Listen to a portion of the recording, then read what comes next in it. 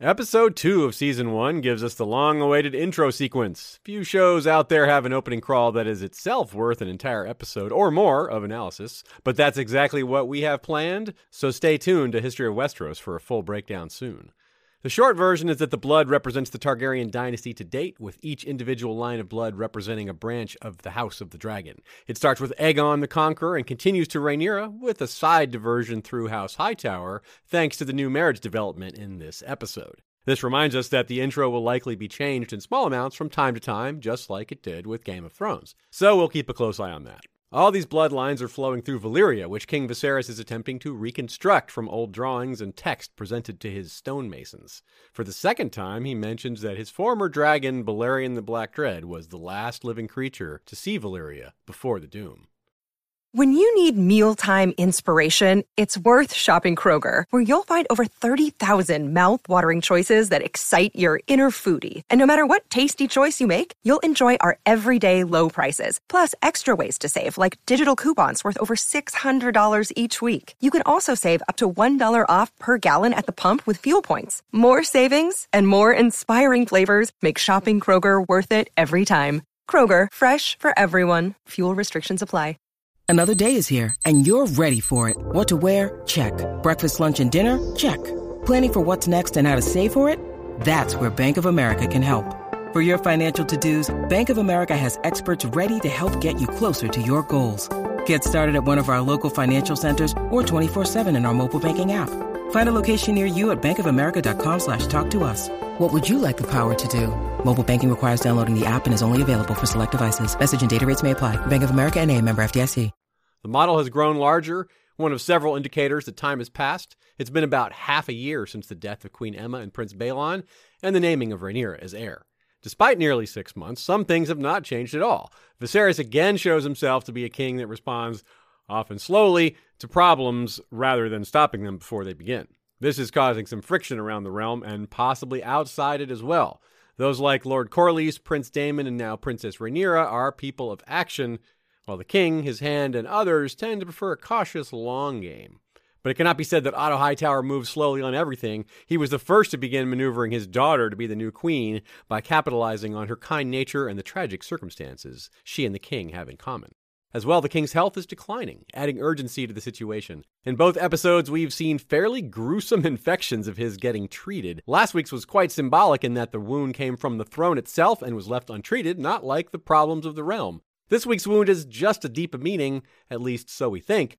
The infection in his finger shows that he is losing his grip on the realm, especially his own family.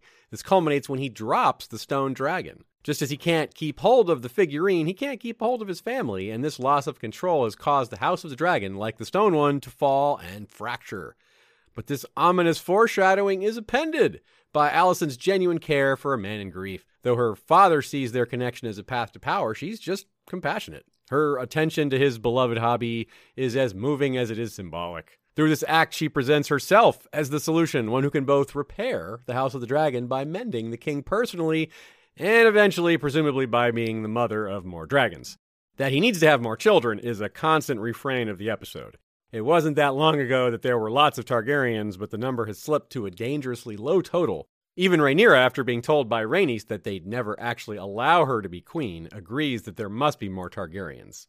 Rhaenys points out that one of these new Targaryens will probably be a boy and thus surpass her. Rhaenyra argues that men swore to follow her, and Viserys does reiterate that he has no intention of replacing her. But Rhaenys says that even the king cannot go against the order of things, and the order of things says that men would rather put the realm to the torch than see a woman ascend the Iron Throne. This arguably realistic cynicism is why Rhaenys had, along with her husband, pushed for the marriage of her young daughter to the king. Prior to his choice of the Hand's daughter, it seemed everyone wanted him to marry Laena Velaryon, daughter of the queen who never was, and the master of ships. Everyone he asked pointed out the merits that the match would bring. And it did make a lot of sense politically. Through Rhaenys, they represent the branch that was next in line at the Great Council. Through Corlys, they're the richest family in the realm with the largest navy by far. They have ancient ties to Valyria dating back centuries together. No one could deny it would be a powerful, prestigious arrangement. Despite the greatness of everyone involved, a theme of powerlessness permeates the episode. Young Laena, a mere 12 years of age, is a good example. Ironically, this very small girl, by way of conversation, brings up two of the largest dragons ever known to Westeros, Balerion and Vhagar, while shouldering her family's ambitions all the while. Princess Rhaenys hates putting her daughter through this, but sees it as necessary. She chooses duty over love, we could say. Another reminder that things might be quite different if the Great Council had chosen her over Viserys. Meanwhile, Alicent seems to know what her father is doing by having set her up with the king. The way she looks at him is nothing short of venomous, in contrast to her genuine bond with Viserys. Her situation is quite complex. It's both duty and love because it's her duty to love. But in doing so, she's betraying her best friend, and that's not a very loving thing to do, but what choice does she have? The king felt he had no choice but to remarry, and given the state of the realm, his health, and perhaps with the prophecy in mind, it seemed he had to do it soon. But Viserys didn't want to marry someone so young whom he had no personal connection to. This leaves us with an open question. Much is made of Laena Valerian's fitness to be a queen. Now that she's been passed over, whom might she marry instead? Not someone of her choosing, it would seem. Others who aren't 12 or 15-year-old girls, for example, react to their relative powerlessness with direct action. Rhaenyra, though she is one of those 15-year-old girls, named heir, is still relegated to pouring red wine. When she speaks up, she's sent away to choose a Kingsguard knight instead, as a position has been opened thanks to the death of Sir Ryam Redwine. In this, she's able to exercise a small measure of power after all, by overriding Sir Otto's political-minded selection process in favor of someone with actual combat experience. And a handsome face. Daemon, who's been squatting on Dragonstone since he left King's Landing, weaves several provocations into a single story set down into a letter, none of which turns out to be true. He claims that he's going to marry Lady Mysaria despite already having a wife. He refers to her as her Grace, claims she's pregnant, and that their child will be given a dragon's egg befitting a member of the family. Finally, the egg in question, which he stole from the Dragon Keepers, was the same one to be given to Prince Baelon, the heir for a day. This attempt to get his brother to come to him fails, and he's called out thrice for it in short order. First by Otto, who goes overboard in his insults. He's a bit overbearing, maybe more than a bit. Even Sir Harold seems to be chagrined by it, though not Sir Criston, who reminds Daemon who beat him in the tourney twice. Otto backs down thanks to Caraxes, but then Syrax appears in a beautiful and majestic moment with deep fog, the dragons calling to each other, and Dragonstone itself as the backdrop. Pretty epic. Shortly after this hypnotizing moment passes, the conflict is resolved. Daemon backs down thanks to Rhaenyra calling him out. She very effectively tells the prince why he's gone too far, that he's insulting her honor and new station, as well as the king's. Basically, she calls his bluff, which is further blown up by Lady Mysaria, who calls him out a third time once they're alone. There was no pregnancy, no planned marriage, thus there's no kid to even give this egg to. She points out that her low birth and station means her association with his crimes could easily result in her death. He can get away with a lot, she can get away with very little. Otto threatened to exile her, for example, and she would have been powerless to stop that. Otto seems to be getting everything he wants. Daemon lost his bid, Lord Corlys is losing power and wealth thanks to the problems with the Triarchy, and he's just outmaneuvered him in the matter of the new queen.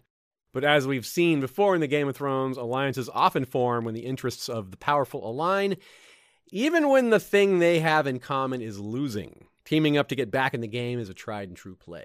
In this case, Prince Daemon and Lord Corlys have each suffered multiple setbacks and embarrassments. Daemon has lost Dragonstone, failed to get his brother's attention, suffered a variety of rebukes, and lost his status as heir. Lord Corlys is furious over the rejection of his daughter and disgusted at months of inaction over the issue in the Stepstones.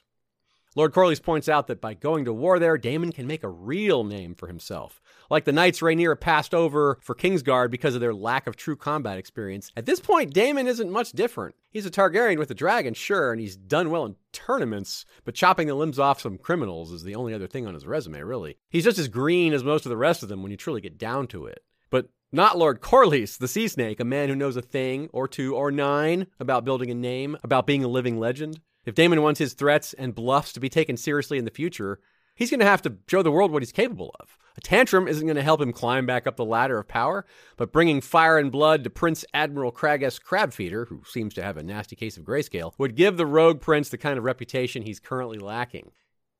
That's our short synopsis. Join History of Westeros on YouTube during the season every Monday at 6 Eastern for a detailed long-form review of each episode with no spoilers, and every 3 p.m. on Saturday as we look ahead to the next episode with spoilers while mixing in discussions from the books with guests. If you can't make the live streams, you can watch or listen to the replays anytime afterwards. They'll also be available wherever you consume podcasts. Alongside our House of the Dragon coverage, you'll find that over the last 10 years, we've created hundreds of other episodes about A Song of Ice and Fire, Fire and Blood, Dunk and Egg, and everything else Westeros, Essos, and beyond, past, present, and future.